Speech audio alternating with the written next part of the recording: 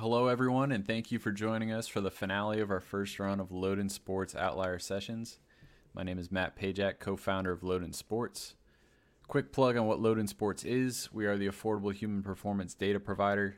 We use non-exclusive, objective athletic evaluations for the purposes of tracking athletic development, informing athlete health, and identifying outliers. Our evaluations are non-sport, gender, skill level, or age specific. They are for anyone and everyone, just like these outlier sessions. If you're interested in learning more or getting in touch, visit our website at www.lodensports.com. Follow us on Twitter and Instagram at Loden Sports, and read our blog, which is also available through our website. I do also want to throw a shout out to our friends at Yellow Box Macaroons, the first unofficial sponsor of the Loden Sports Outlier sessions. If you're a fan of sweet treats, their hand-curated coconut macaroons are a must. Continuing on the tradition of Jackie Weiss, Yellow Box Macaroons is the most delicious box of macaroons in the world. If you don't like coconut or macaroons, that's on you. Make your New Year's resolution macaroons. Find your next box on www.yellowboxmacaroons.com or on Instagram at yellowboxmacaroons. The Outlier sessions have been created as a way to bridge the gap and create a connection between the aspiring and the achieving. All of our guests have a niche at the highest levels of baseball and are an outlier in their own right. We want to take some time to talk about long-term athlete development in the context of their experiences, their processes for taking care of themselves, and get to know a little bit more about their personal interests as well. With all that being said, we know there are so many other places you could be right now, and we want to thank you for being here with us. We hope you're able to take something you learn here and apply it in your life. The session will be broken into two parts. For the first part, we'll have a series of questions for our guest, and for the second part, for anyone who's hanging around, we'll invite you to join the conversation. And now, a rare member of the two-time first-round pick club and the oldest of three damn good baseball-playing brothers, I'd like to introduce Matt McLain. Thank you for joining us this evening. Thanks, Matt. Thanks for having me on. Excited to get going on it. Yeah, absolutely. Love your energy. I just had a smoothie, so I'm fired up. Fired up off that smoothie. Yeah, it was a cold brew smoothie. The guy didn't tell me that there was coffee in it. I just drank it.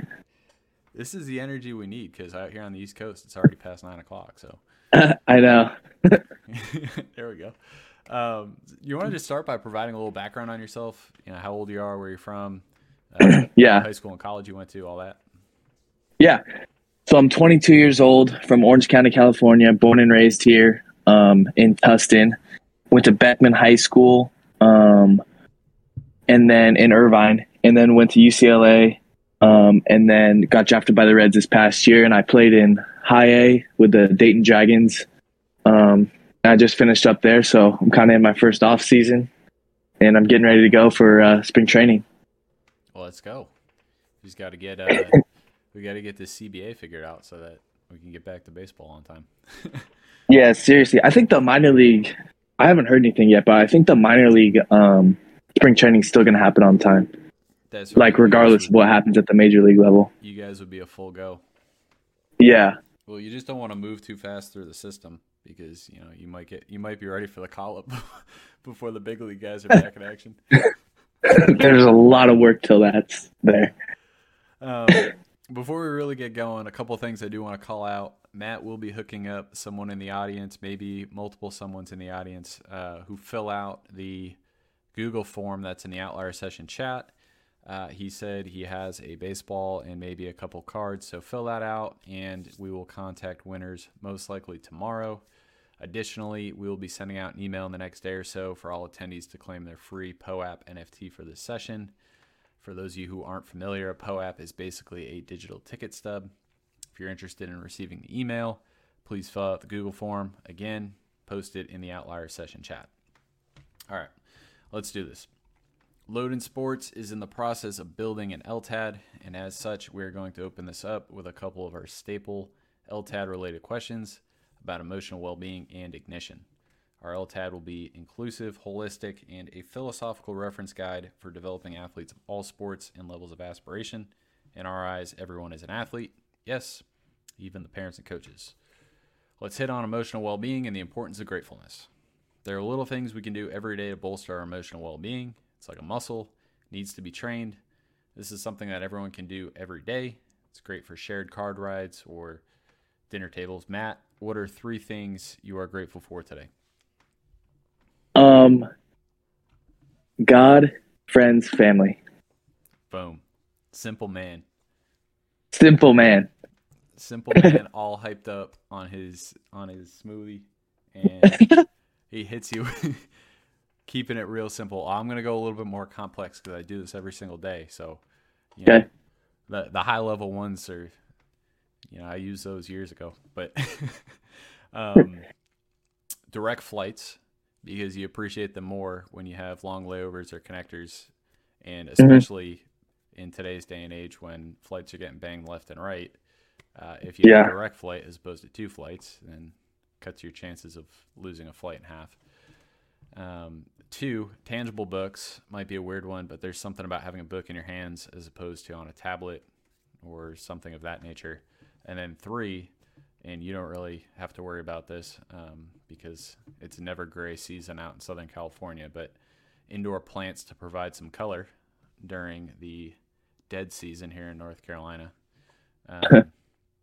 Yep. So anyway, gratefulness. It's important. Recommend that everyone do it. So our second LTAD related question is part of the reason why Matt is on here and with us today. Let's talk about ignition. And our LTAD, ignition is a key pillar to athlete development. It's what lights the fire for the developing athlete to want to participate in sports. Matt, talk a little bit about who or what in your life helped drive the interest in the sport of baseball for you when you were younger, and then kind of talk about the people or maybe some of the moments when you were growing up that kind of sparked that interest. Yeah. So I grew up, like, I kind of played every sport. I played baseball when it was baseball season, football, basketball, and soccer. So I was always like playing something, and sometimes like 2 sports. No one really pushed me towards baseball necessarily. They kind of just, my parents put me in every sport, or put all of us in every sport, and kind of said, whatever you like, just keep playing. They never forced us to do anything. But I always liked baseball and football the most, for sure. I was I was best at baseball, and then in high school I played baseball and football, and then after my sophomore year I just played baseball. But just like growing up playing at the Little League, like with my friends, like we were all went to the same elementary school, played in the same Little League, and then outside of Little League, it was a travel team called the Diamond Devils, and like we were all, excuse me, a good group of guys, and we we're all like super close. So it was always fun. It was never like, I'm tired of baseball or anything like that. It was almost seen as like, go have fun. We'd practice on like Friday, Saturday, and then like play Sundays, and like tournaments out in like West Covina, the Inland Empire. There was like big tournaments out there every weekend. And we go have a lot of fun and play, and we're all super close. So I always had fun playing baseball, and always could feel like I could bond with my teammates and hang out with them outside of baseball as well. So I don't know, baseball's always just been fun, and the sport's fun too as well. But the people surrounding baseball that I've met are now like still some of my best friends, and I continue to meet people in baseball, whether it's coaches, mentors, or anyone around baseball. I don't know. I just seem to connect with them. Probably because I play baseball. That would make sense. No, but that's awesome. You didn't have any, like, a favorite player growing up, or you an Angels fan? Am I an Angels fan? Like I grew up watching them play, but no, Reds fan. I guess if you want to call it that. I guess that was a layup. I should have saw that one coming, but you were an Angels fan growing up, or did you have a favorite player? Maybe it wasn't on the Angels, but no, not really. I grew up watching Trout like a lot. Not really growing up, but like middle school, high school, like going to the games and just watching them was sick. Oh, so you've always been a Reds fan, and you were a big fan of Jay Bruce growing up? Yeah, totally. Yeah, there you go. You got to play the company line sometimes, Yeah, he could hit bombs. I know that. Yeah, Bruce raked for a couple of years. Yeah. Votto's still going. But, yeah, he mashes. Your dad played football at UCLA. Yeah. You said you played football in high school. Was there ever a shot that football was going to be that sport for you, or was it always baseball? It was always baseball because I was going to UCLA Kind of like right after my sophomore year of football. Like I committed to UCLA like that winter, and football season's in the fall. But it was always baseball. I mean, I was playing football and then going to do scout ball on Sundays. I really didn't. I hit and stuff during the fall when I was playing football. I would hit during the week, like practice sometimes, and then just go play on Sundays to kind of keep in shape. So I'd go Friday night football game, wake up, be sore, kind of do nothing on Saturday, and then Sunday go play. Dedicated to the craft. It was so fun. Like that part of my life was so fun just because I love football. I was a corner and I love guarding people.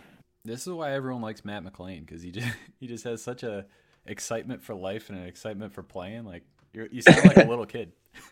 I know. It's awesome. It's just fun to like. I don't know. I just like competing. Yeah, there you go. Let's talk a little bit more about your family. You know, obviously, I just mentioned your dad. Your mom was also what? She was a softball player. Softball and volleyball. Yeah, so that was kind of.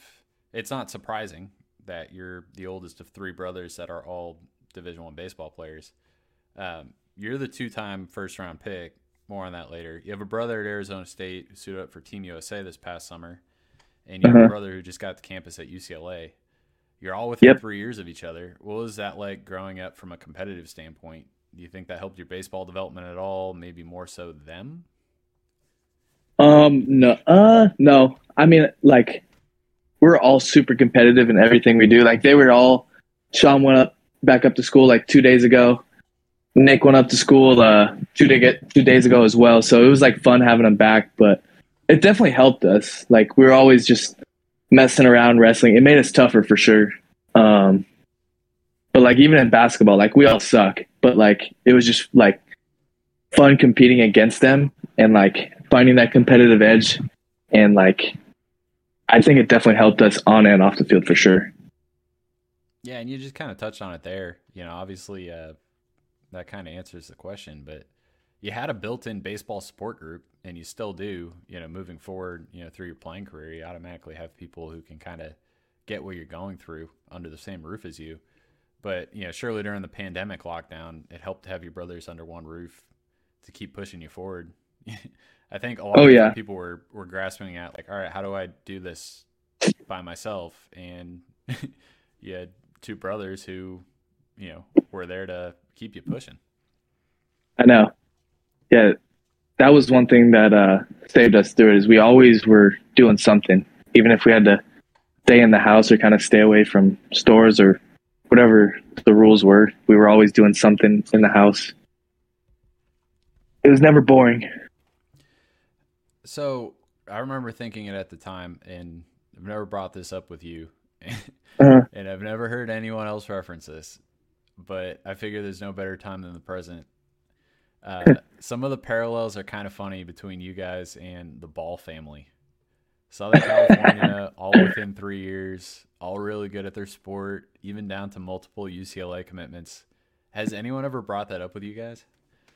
They're a little more advanced than us as of now. They got two guys in the league and one of them in the G League. So they're a little more advanced as of right now. But yeah, that's interesting. I never thought of it like that. I didn't know they were within 3 years.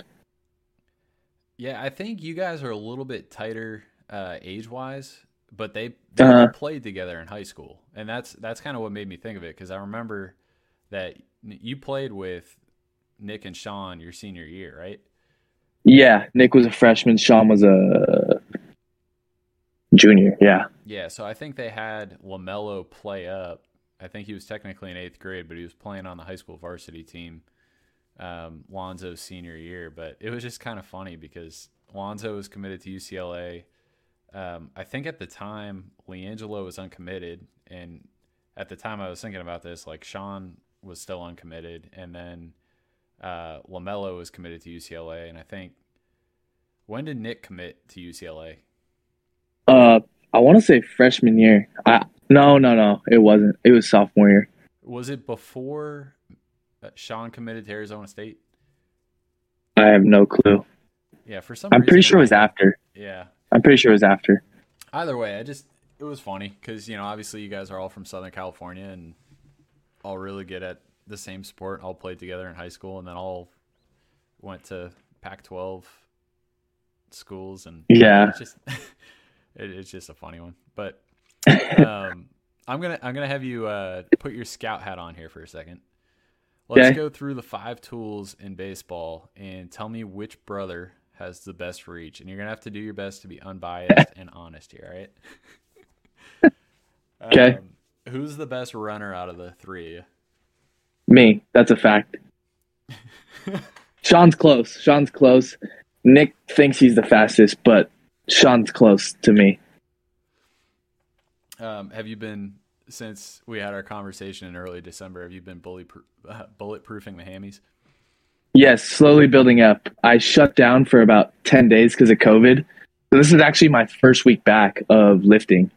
And I feel good, but I was running 2-3 times a week, 2 times. And then got COVID and just completely racked it, and then started up again this week, and I feel pretty good. I'm really sore, but feel good. Maybe the sprinting is what gave you COVID. No.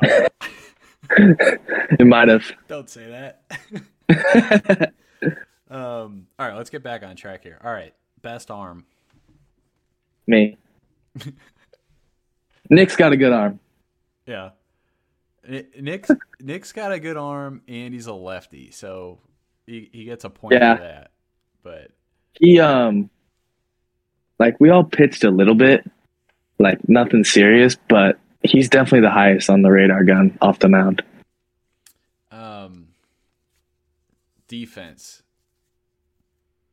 Me. All right. I can attest to that one. You played shortstop at UCLA, and before you were playing shortstop, you were playing center field. Yeah, I'll give you that one for sure. Not that I won't give you the first 2, but all right. This one I feel like has a chance. Raw power. Me. Raw power, like Sean has like seriously matured ever since he got to college, like physically. And Nick's the biggest. But I got the best in-game juice. Like BP, maybe not me. But when you put me in a game, I'm gonna hit it further than them. And harder. All right. I'll take your word for it. Take your word for it. But I thought Sean had some juice. Maybe he's just getting the benefit of that thin air down in Arizona. Yeah, he had 7 this past year. Yeah, I always tell him that. I'm like, dude, like you're at ASU. Like I also didn't know that it was above sea level there. Well, and Jackie, it just doesn't fly at all. You're learning me too, because I didn't realize it was above sea level either. I just assumed because of the arid climate that was the reason why the balls flew out of there. But yeah, oh yeah, well, yeah, that part's a good part to hit at. Last tool, hit tool, pure hit. Me. All right, so I know. I said me on all of them. Clean sweep. Clean sweep. You know what? There's no lack of confidence, and that's what we. What do you think? If I want to hear your opinion. Well, I didn't see Nick play enough. Okay, fair enough. But he's a completely different animal because he's left. Does he hit right? Yeah, he's switch. Yeah, so like he's got a little lefty in him. Throws left. He's kind of limited in where he can play on the field. Like he doesn't really have a chance. Where he doesn't have a chance to show what he can do at shortstop or in center field. And those are kind of like, the prime position. He can really track it down in the outfield, though. I'll give him that. He's like pretty legit out there. Yeah, I think give him. But again, he's not a shortstop. It's kind of hard to compare. You and Sean, like you could be twins. Yeah. I don't know where Nick came from, but he's a little bit bigger, so give it a couple of years, and he might have you on arm and raw power. Yeah, he's pretty solid. But yeah, I think I'd agree with you on all 5 tools right now. But that's how it should be because you're the one who just got drafted. Yeah, I'm also older than them. Yeah. Let's look into your crystal ball real quick. Do you think Sean adds a third first-round draft selection to the McLain tapestry in 2022? Yeah, he's good enough to, for sure. He's got to play well. Things got to line up. You know, the draft's crazy, but he's good enough to. He's got the talent to. Playing with like other guys in the first round. Yeah, he's up there. Do you think he gets a higher selection than what you just got picked at? I don't know. Would that bug you? Yes. It would bug me, but I'd be so happy for him I wouldn't care. Yeah, there you go. Because the only reason it would bug me is because I know that he would just say, I got picked higher than you. Yeah, hey, I got picked higher than you, huh? If anything, that would stack the chip a little bit higher on your shoulder to go out there and have a better big league career than him, you know? Oh, no doubt. But in the short term, yes, it would bug me. Yeah. But I'd be so happy for him it wouldn't matter. All right. Well, let's get into your high school experience. It was a little different for you being the oldest brother because you were the trailblazer. But after what you accomplished, the name McLain was on the radar for Sean and Nick. You're not the biggest guy in the world. We can acknowledge that. So I can only imagine what you looked like at 14 or 15. When did you start getting interest from colleges, and how did you end up picking UCLA? I started getting interest from colleges like kind of after midway through like my freshman high school season. I was talking to a lot of schools on the West Coast, and then I started to gain traction after that next like that summer circuit, not the junior one, but like just going out and playing with different teams and kind of just playing against other guys who were going to colleges, and then, hitting well off some of those guys and stuff like that, just continued to gain interest. And then kind of once you get one college or a couple of colleges talking to you, like the other coaches start to figure it out and then they'll talk to you. But I always knew I wanted to go to UCLA. My dad played there. We all grew up going to the games, and we're all UCLA fans. I know Sean's at ASU, but we're a UCLA family and an ASU family now. Yeah, there you go. Yeah. Gotta show love for the devil. Oh yeah. I was wearing one. He gave me a couple shirts, and they're pretty sweet. I rep them. Yeah, there you go. I swept them last year. Let's not forget about that. Gotta throw that in there. Have to throw that in there. You competed at the USA Baseball Tournament of Stars in 2017, and you didn't make the 40-man trials roster. Yeah. You weren't a PG All-American. You weren't an Under Armour All-American. Obviously, the Tournament of Stars is a big event in itself. You were an area codes guy. It felt like wherever you popped up during your 2017 summer, you hit. But was it a little frustrating, or did you feel like people weren't really taking notice? It was frustrating, but at the same time, I know like one of the biggest things that my parents have taught me is, you control what you can control. I'm going to go out there and play hard and do what I can do for myself with those showcases. And in college, like for my team and pro ball for my team. But I was kind of going out there playing hard, having fun. And then, whatever happened after that. But yeah, I didn't get selected for any of that stuff. So I was just kind of like, all right, whatever. Chip on the shoulder, keep your head down, move on, and get better from it. But yes, it was frustrating, but I used it to my advantage. Yeah, and obviously I was around a lot of different high-level draft guys, whatever, guys that didn't make the 40-man, guys that didn't make the 20-man, whatever, guys who weren't an All-American. Like that for some reason really bothers a lot of guys. Yeah. You've always seemed to be the most unbothered guy about all that stuff. You just grab you grab your smoothie and you move on with your day. Seriously. Grab my cold brew smoothie and the guy didn't tell me I had coffee in it. Now I can't sit still. Yeah, but I'm sitting here with a bat in my hands. But yeah, no, I'm pretty like not laid back, but I'm not gonna. I try and control what I can, and if it's out of my control, it's out of my control. What can I do next to help me improve is kind of the way that I look at it. We talked about it a little bit when we were eating dinner a month ago, but let's talk about uh, 2018 draft night. Pick Hmm. 21, Team USA shortstop, 15U national team guy, 18U national team guy. Your area code teammate Bryce Terang Hmm. comes off the board to the Brewers, which is your local area code team. So all that Yeah. makes sense. Kind of felt like that one was written in the stars for a while. Hmm. But 4 picks later, at pick 25, the Arizona Diamondbacks take the non All American, non 40 man trials guy, shortstop out of Southern California, Matt McLain. Did that surprise you at all? And how many teams were on you your senior year of high school? There was a decent amount. I'd say that like the Diamondbacks were probably the most interested. But no, it didn't surprise me because I knew like I was good enough. But at the same time, it did because I wanted to go to college. Um, yeah, that's where yeah, I don't know. Yeah, like you legitimately wanted to go to college. Like I've talked to Yeah, so many kids that are approaching the draft, and they're like, "Oh yeah, I really want to go to college," and it's like, I like I can't tell you how insincere it sounds. And then like a yeah, month later, they get drafted in the first round, and they sign a day later, and they're off into the pro yeah, ball. You know. yeah. The draft is crazy.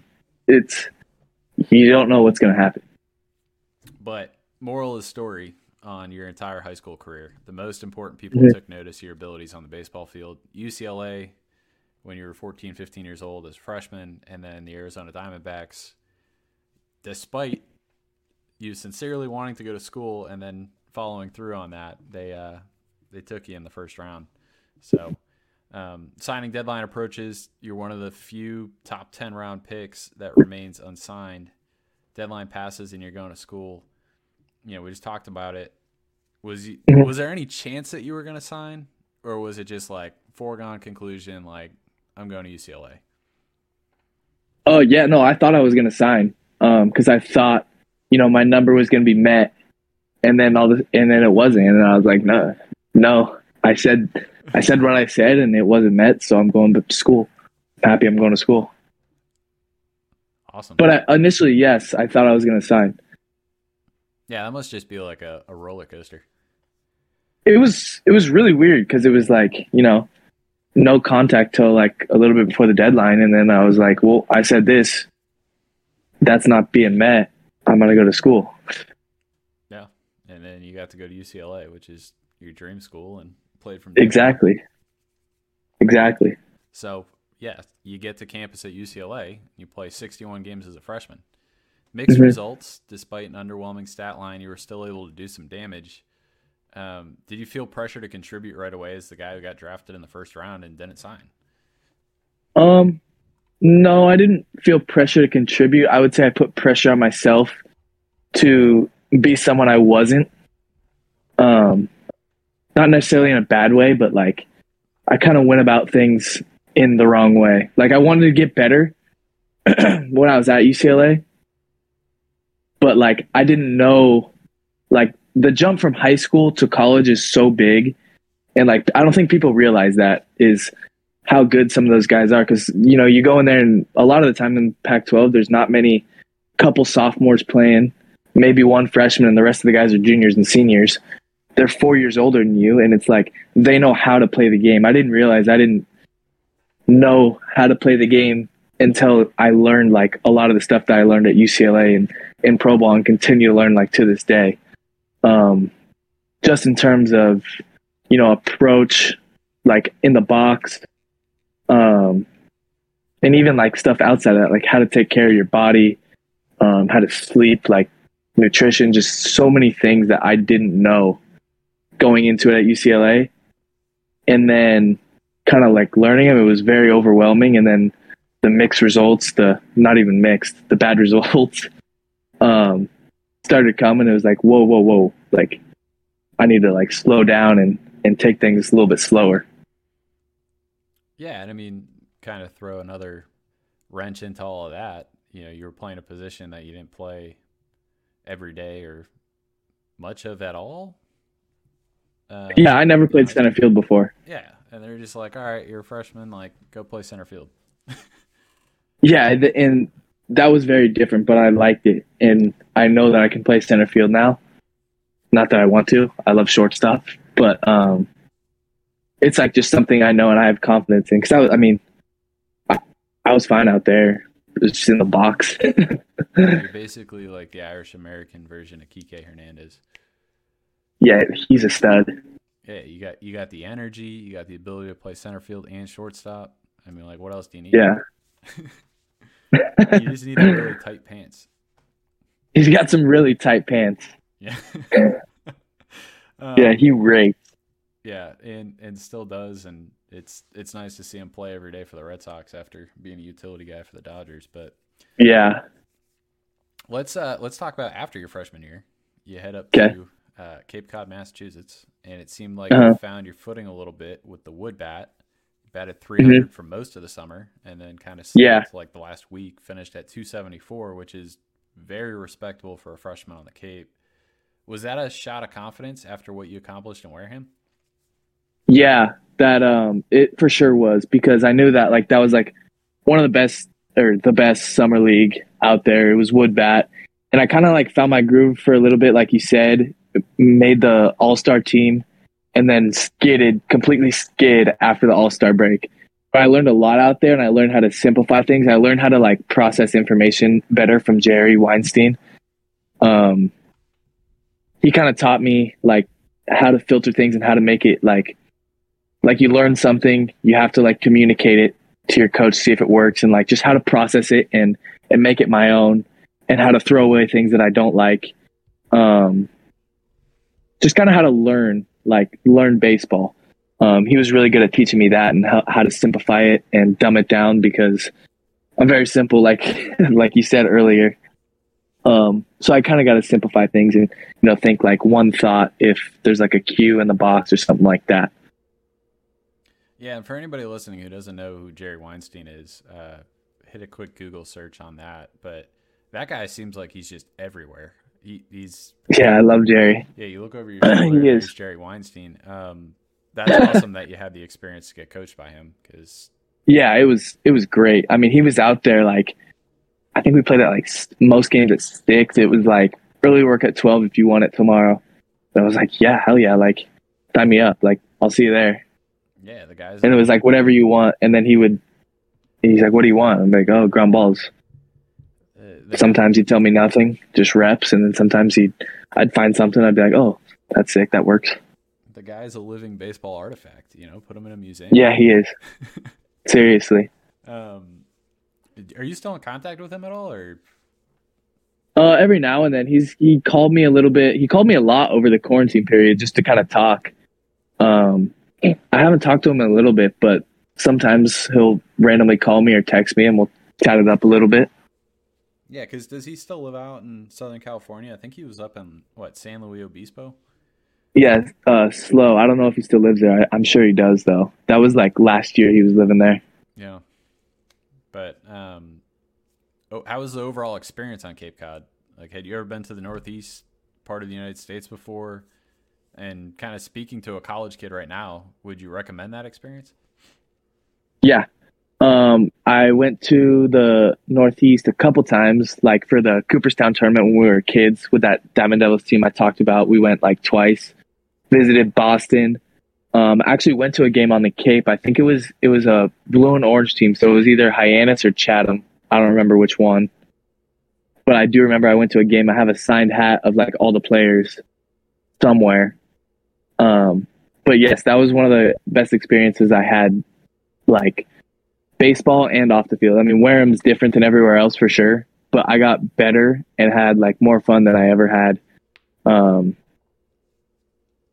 A lot of summers. I had fun every summer, but that place was a lot of fun. There's really good guys, really good competition, and just the atmosphere of like playing on the Cape. You get fans, good weather, just a fun place to be. What's a food item that you got up while living in Wareham that maybe you had never had before, or that is entirely different than what you experienced with that food item back in California? It's a good question. I don't even know. Did you notice that like the pizza was a little different? Well, so get this. So my like host family was like the other way of the Cape. So like Wareham's already off the Cape. So my host family was like 25 minutes the further off the Cape. So after the games, like we'd have like something. Me and my roommate, he brought his truck. He was from South Carolina, and so we would get something to eat like real quick after the game from like the team, and then like we'd be hungry again like halfway through the drive. So we would stop at like a Chick-fil-A or a Arby's. That sounds pretty bad, but it was like most nights. That's like that sounds so Wareham. And then Not wake the up in the experience you morning. have with the other nine clubs, you know? Like I know. if you're on And Cape, then it's not like there's an Arby's or a Chick-fil-A for you to hit, you know? I know it was definitely very Wareham. And then get this, and then in the mornings, most mornings, like half of the mornings, we'd get up, go to Dunkin' Donuts, and then work the summer camps. Well, at least It was gritty. yeah, at least you got your Dunkin'. Yeah, that was money. Last question about Wareham. Okay. Did you enjoy playing on the gravel infield? I did. I mean, like it was fairly normal. Like it was obviously a little bit different, but it was something different. I never did it before. I hear so So many if I ever people see gravel, I hear so many people complain about the gravel. I mean, yeah, it's like tough, but people just use it as an excuse. Like when it gets beat up, it's actually really tough. But like you're just gonna go field ground balls on it. Like in the early parts of the game, later in the game when people are running across it and their cleats take about 4 inches out of the ground, there's a couple craters right in front of you. You just got to charge it and field it one-handed. Other than that, it's good. Had you ever seen a gravel infield before Wareham? Never. Yeah, I guess that's something that, you know, growing up in Massachusetts, every once in a while you come across a gravel infield and you wouldn't think twice about it, you know? Yeah, exactly. A couple UCLA guys went there the year before, and they told me about it, and so I had a little prior knowledge. Yeah, I remember when I was interning up on the Cape, there was a UCLA shortstop there that was pretty good. Actually, Yeah, Kreidler. yeah, Kreidler. Yeah, UCLA's got a pretty good history of sending guys to Wareham. Yeah, they do. But all right, let's jump ahead of your Cape year, 2020, COVID year, 13 games in. You're batting almost 400. Your OPS is up over 1,000. It's all clicking. And then the season gets banged. Long layoff. And then 2021, you get a little dinged up. You break your thumb in May. But all in all, you don't really skip a beat. 333 OPS north of 100 or north of 1,000. You walked as much as you struck out. All your starts came at shortstop. Seems about as Matt McLainian as it comes. Talk about the long layoff between 2020 and 2021. And then how did you feel heading into the draft process round 2? Yeah, so like that long like season gets canceled. There's like a rule where like you can't more than 4 guys can't go to a summer team. The only leagues that are open are the California League and the Northwoods. And coach had called me asking if I wanted to go to the Northwoods, and I'm like, no, I'm good. And then someone like canceled the rule. I don't know if it was NCAA or what. And then the Foresters opened up. There was four UCLA guys going already, so I couldn't go. And then they opened up, and Pinner, the coach over there, called me asking if I wanted to play with Sean, and it was a no-brainer because I just wanted to play baseball. I didn't care where. I mean, Santa Barbara was a good spot, but I really just wanted to play baseball. And then that season ended, and then I had a bunch of time here still with my brothers, and that's when there was a lot of golf because you could still golf during COVID, and just a lot of downtime, which was boring. But again, I had Sean and Nick here, which was there was always something to do. But then going into that draft, it was different in a way because like I'm not going to say like I knew I was going to get drafted or anything, but like I kind of knew what to expect heading into it because it was going to be, I knew what was coming. In high school, I didn't know what was coming, if that's a good way of saying it. Like, I knew that, like, there was, like, scout meetings and stuff like that. In high school, it was all of a sudden, like, oh, one scout hit me up saying he wants to have an in-home meeting. And I didn't even have an agent at the time. I'm like, yeah, sure, whatever. Like, and I didn't know what it was. And then next thing you know, you meet with 30 teams, and then the draft happens. I didn't have like a draft party or anything in high school. We were just kind of watching the draft with like a couple people, a couple of my close friends. And then in college, I had like a whole on draft party with a bunch of people here. So it was different. I knew what to expect. And like, I didn't change anything, like trying to not think about it or anything like that. I just wanted to like play baseball and control what I can and let the draft take care of itself. Yeah, and kind of fill in some context around, kind of what you were saying, right? Like out of high school, it's a little different because you've got this commitment to college in your head. You're going to college. And they're like, for people listening that aren't overly familiar with the draft, like 80 to 90% of kids that are selected in the top 10 rounds of the draft, and really the whole draft, are college guys. And, to your point, like after 3 years at UCLA, well, two seasons and a couple weeks with the COVID year, but regardless, when you were draft eligible in college, that's kind of like, if you had a good year, the expectation is that, you're getting drafted and you're going to sign just like the 90% of other college guys every other year. So, yeah, I can definitely understand where you're coming from in terms of, setting up the draft party and doing all that stuff, because that's the largest pool of players that's selected every year in the draft are what you were in college, Yeah. So, the 2021 MLB draft was late, and I think that might be the new status quo, but it was held during All-Star festivities in Denver. He got selected 17th overall by the Reds, becoming a two-time first-round pick, a rarity in it of itself, and he moved up 8 spots to boot from when you were drafted in high school. Just real quick, thoughts on being a first-rounder twice, because I can think of maybe one other, and I know there's probably a handful more, but it's pretty rare. Like, it's cool, but like, I don't really care. I mean, at the end of the day, like, I'm going out there and competing the guy on the mound doesn't care where I was drafted. Like, it's cool though, like for sure. But like, at the same time, it's like, you got to move on from it. But it is cool. Yeah.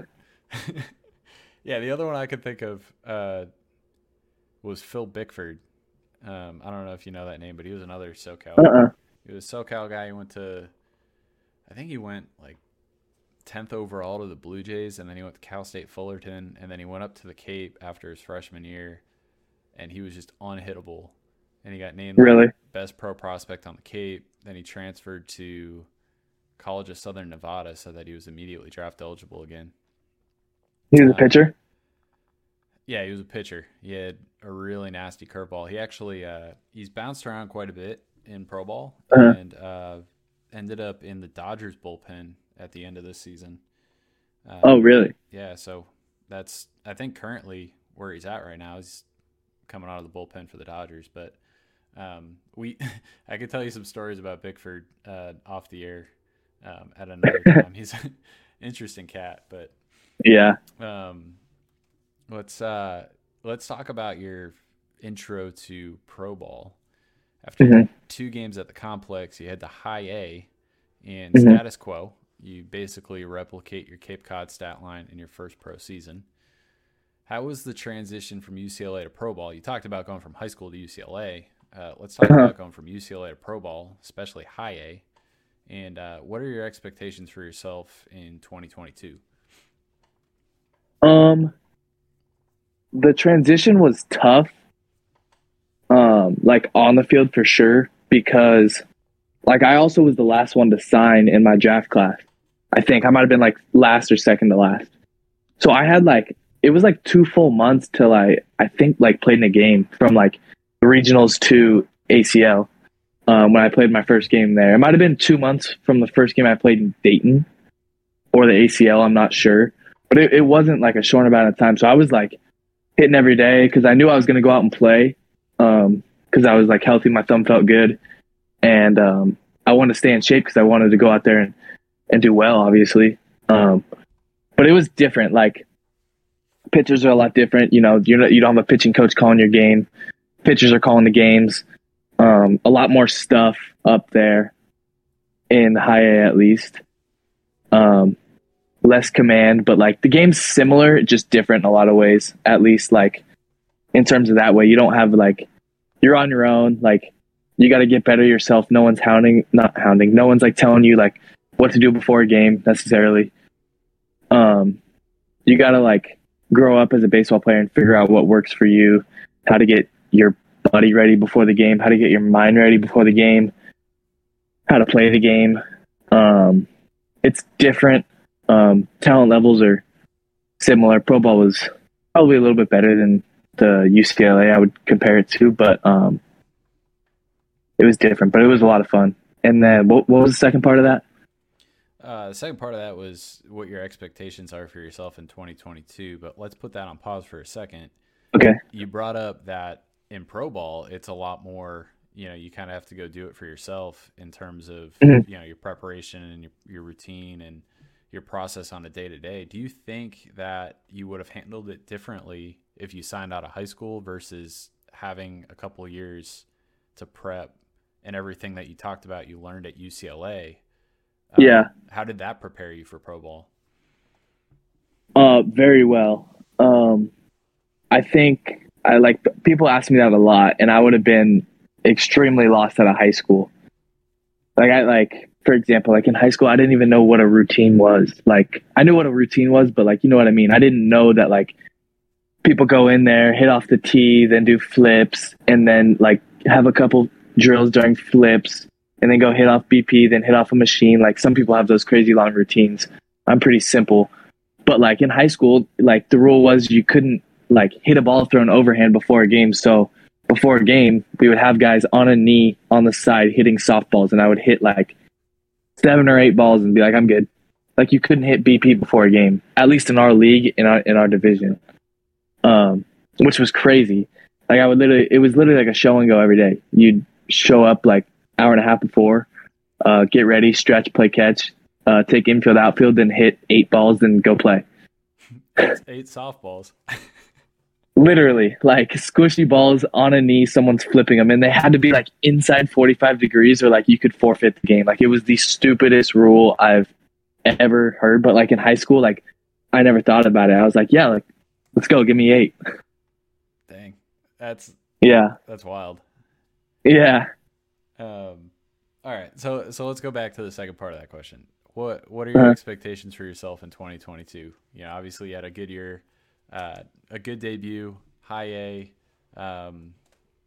just kind of talk about what your plan is for this year. And again, for yourself, not necessarily, there's a lot of other things that are out of your control that'll dictate what happens. But yeah, I just want to like wherever I am, wherever I'm playing, I just want to be better than I was last year.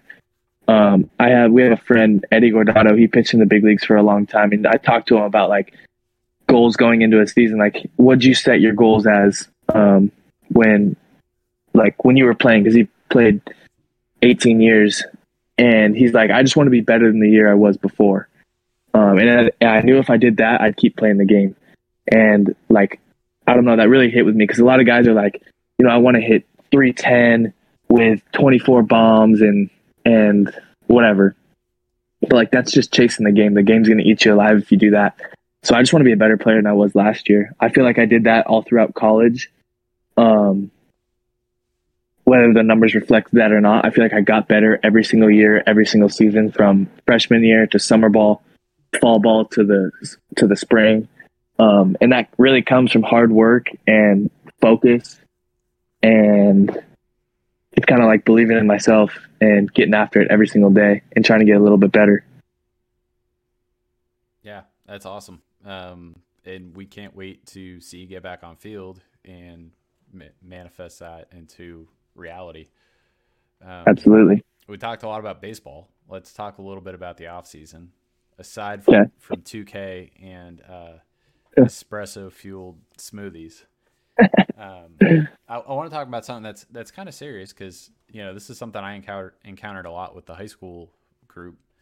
Everyone had a different person to work out with and a different way to work out and whatever. And you had some guys that were doing football workouts, and you had some guys that were doing baseball specific workouts, and you had other guys that were doing specifically Olympic lifts, and there are all kinds of different ways that guys were getting stronger in high school. And there's always this conversation about, well, you need to train in the gym for your sport specifically, and you've got a guy in your backyard who you've known for a long time, and all your brothers work out with him, Josh Wright at Wright Fitness Systems in Costa Mesa, mutual friend of both of ours. How long have you known Josh, and talk a little bit about the types of workouts you do in there and why they're beneficial for baseball players?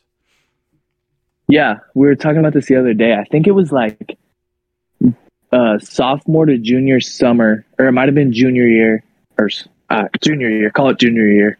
I started to go in there. He hit me up on Twitter, and then I started to go in there before school at 6 a.m., and it was tough, but I had friends in there, like good group of guys in there during that time, and still now. But I've known Josh for a while. He's always got me right. I've always felt good going in every season, feeling strong, feeling like an athlete. Like I can't be like too bulked up or lose athleticism or, too skinny or anything like that. So I feel like he's got me right every season. He continues to. I love his workouts.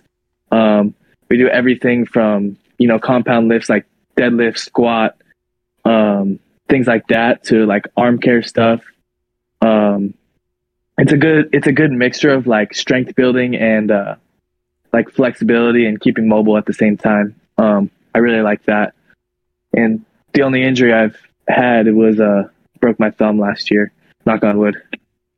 Yeah, and I had an opportunity to go through one of his recovery offerings when I was out there last time. I know that you were golfing that day, but I'm sure you've been in there for a couple of those. And again, those are the little things that people take for granted and they don't really do.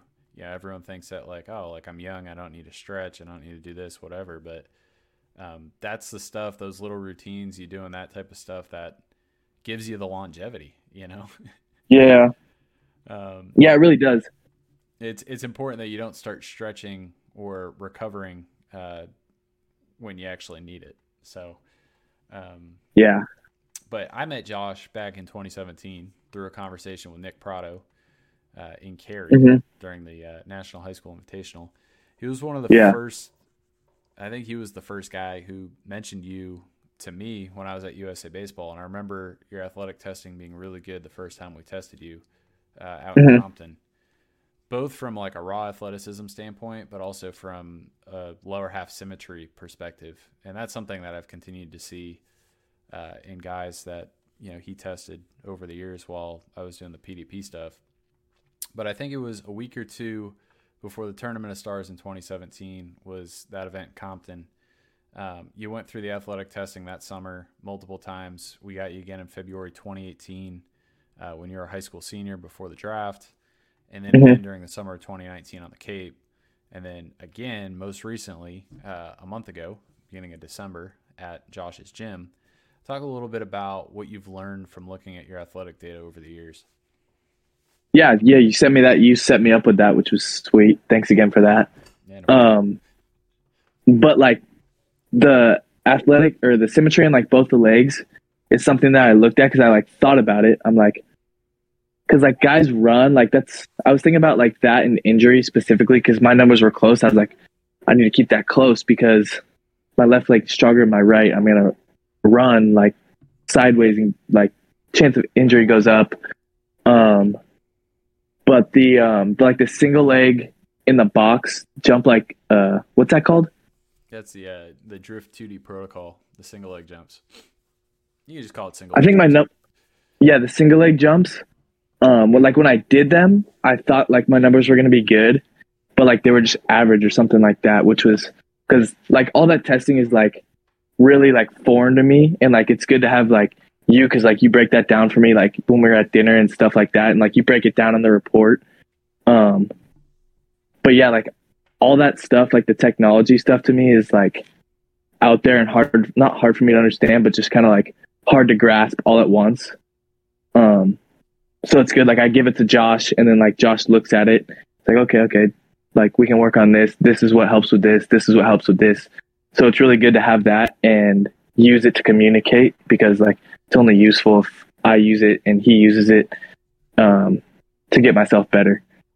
Yeah, and that was one of the biggest things that we were trying to do, when we started Loden Sports.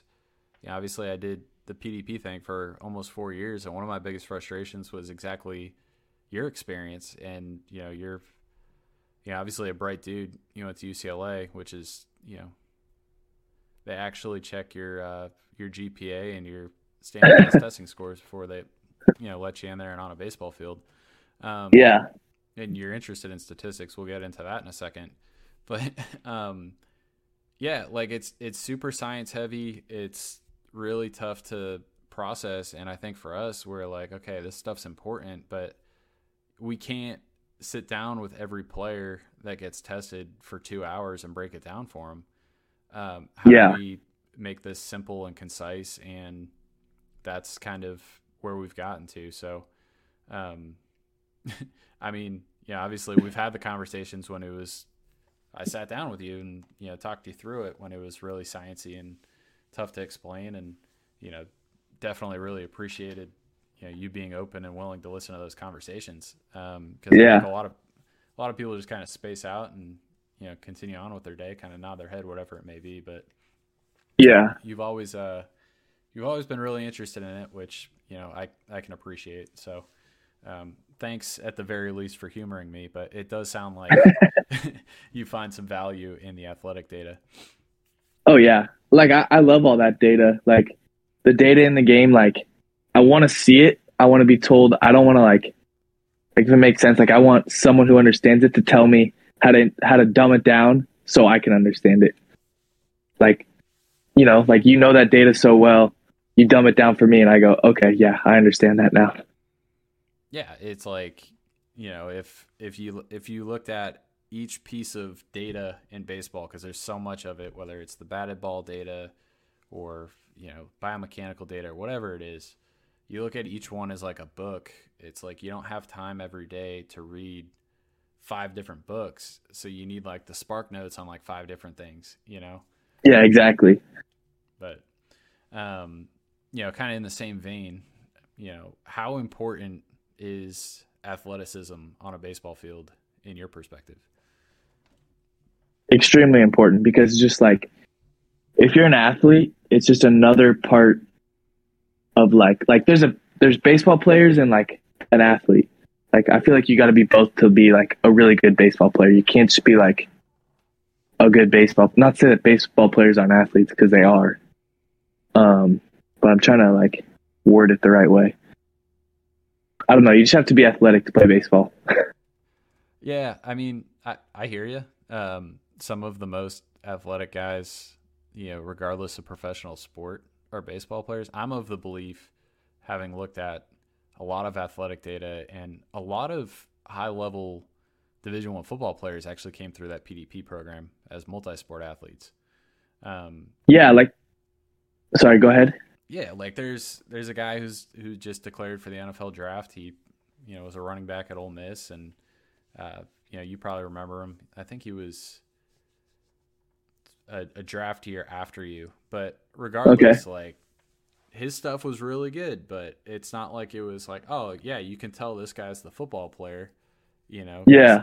You run him alongside a handful of baseball players, and there's guys that keep up in the realm of power, speed, quick twitch, all those different things with a guy who's playing running back in the SEC. So, yeah, I think, the top athletes, regardless of sport, find their way to the top, the top of their sport. So, yeah, that's a good way of putting it. The UCLA website had your favorite subject as statistics, which I didn't know. But our first guest, Corbin Carroll, once a UCLA commit himself, he's told me a number of times that he's gone down the rabbit hole of analyzing his own baseball data. Just curious. Really? Yeah. Do you? He actually did it for a class because I think he's enrolled at Arizona State now. Yeah, the online, a lot of minor league guys who signed out of high school like go do the ASU online. Yeah, and he told me for one of his classes that, he's he's like, I'm 16 pages deep in analyzing my own baseball data, and he's telling me like his swing tendencies, like in and out of the zone, and he's like, I have way Really? more success if I don't chase, and balls that I make contact with that are out of the zone, I have like a whatever super low batting average on those balls, so I need to like make sure I don't make contact and swing at pitches, the whole nine. But Yeah. do you ever dive into any of your own numbers? Uh, I like to like look at them, like if they're simple enough, like that. Like if I go too deep into it, I get in my own head. So like, I like to know them and like keep it simple. I'm very very simple on the baseball field, and if I don't, I get in trouble. Yeah, I think you kind of touched on that a little bit, and we just talked about it just in terms of all the different data sources out there, and Yeah. just trying to like make sure that you keep your head as clear as possible. Yeah. Exactly. But getting away from baseball statistics and all of that, you talked about it before when COVID hit. That the golf courses stayed open. So you're a golfer now. Are you any good? I'm a 12 handicap, All right. so I'm all right. Yeah. I can get better. I just got some new clubs. I got some Titleist T300s. They should be coming any day. So I'm stoked on that. Yeah. So you have any plans to play in a pro-am anytime soon? I'm not that good. My best club is my arm. Yeah, just wait a couple of years and you'll be playing in the Pebble Beach Pro-Am. Yeah, if I can get my driver straight. The driver's the most fun club to hit, but I'm probably the worst at it. I play golf with Max Schrock. I don't know if you probably know Max because he's a Red. I've heard the name. I haven't met him. Anyway, he's a local guy here in Raleigh, and I played golf with him back in the fall.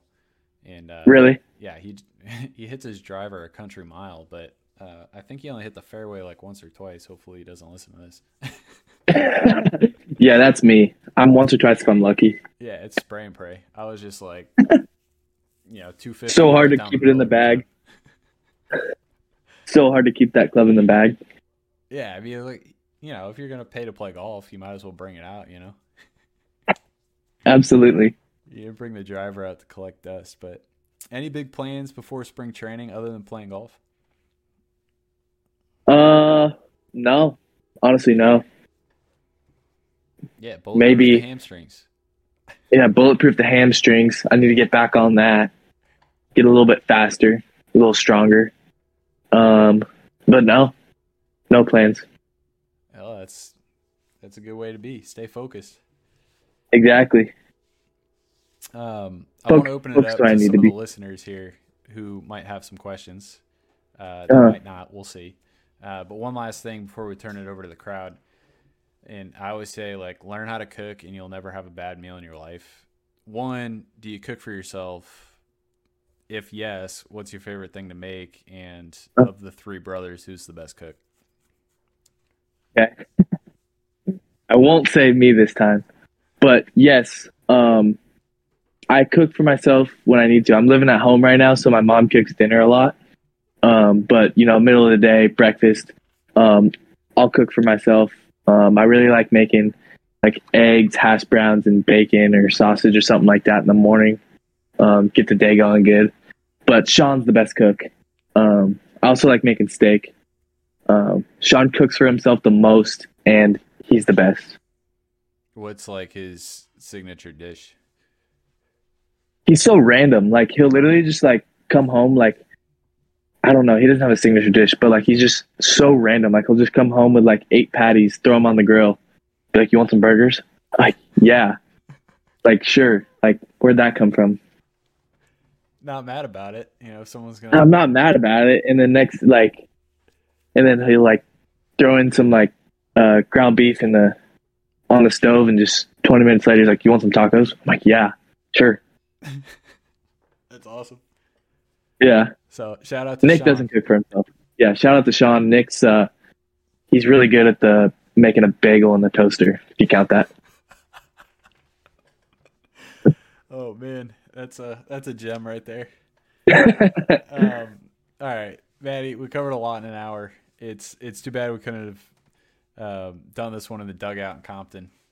But thanks Yeah, for taking the seriously. time to hop on with us. Let's do it again. Maybe next time we'll get Absolutely. Cam McCole on here too.